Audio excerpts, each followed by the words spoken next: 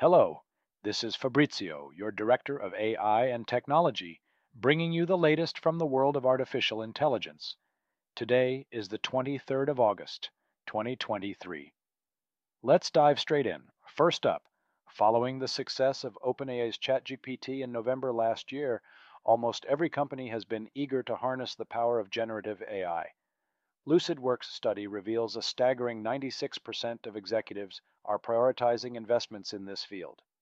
Notably, many enterprises are partnering with OpenAI, often using a private cloud like Microsoft Azure for security and regional compliance, for example, with servers in the UK and within the European Union.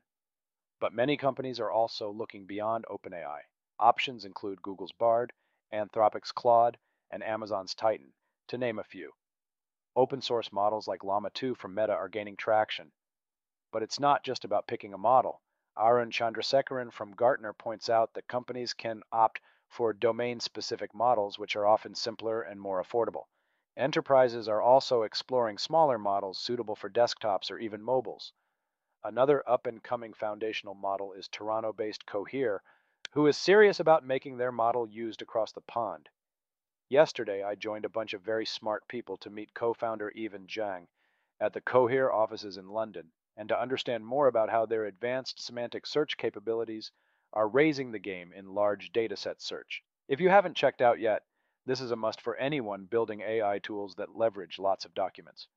Next, companies are scrambling to create corporate policies for generative AI. Adoption is happening fast, but potential risks require guardrails to protect data and avoid regulatory issues. IT leaders want to accelerate adoption, but have concerns over readiness, according to a new report from AMD. While optimistic about AI potential, the pace of change has led to doubts about smooth implementation, as tech leaders weigh in on the upside and downside of generative AI, describing it as risky and immature, but also extremely promising. In other news, OpenAI announced yesterday that fine-tuning for GPT-3, 5 Turbo, is now available, with GPT-4 fine-tuning coming soon in autumn. Early tests show that a fine-tuned GPT-3, 5 Turbo can match or even outperform base GPT-4 capabilities on narrow tasks. That wraps up today's AI news. We're back tomorrow with more.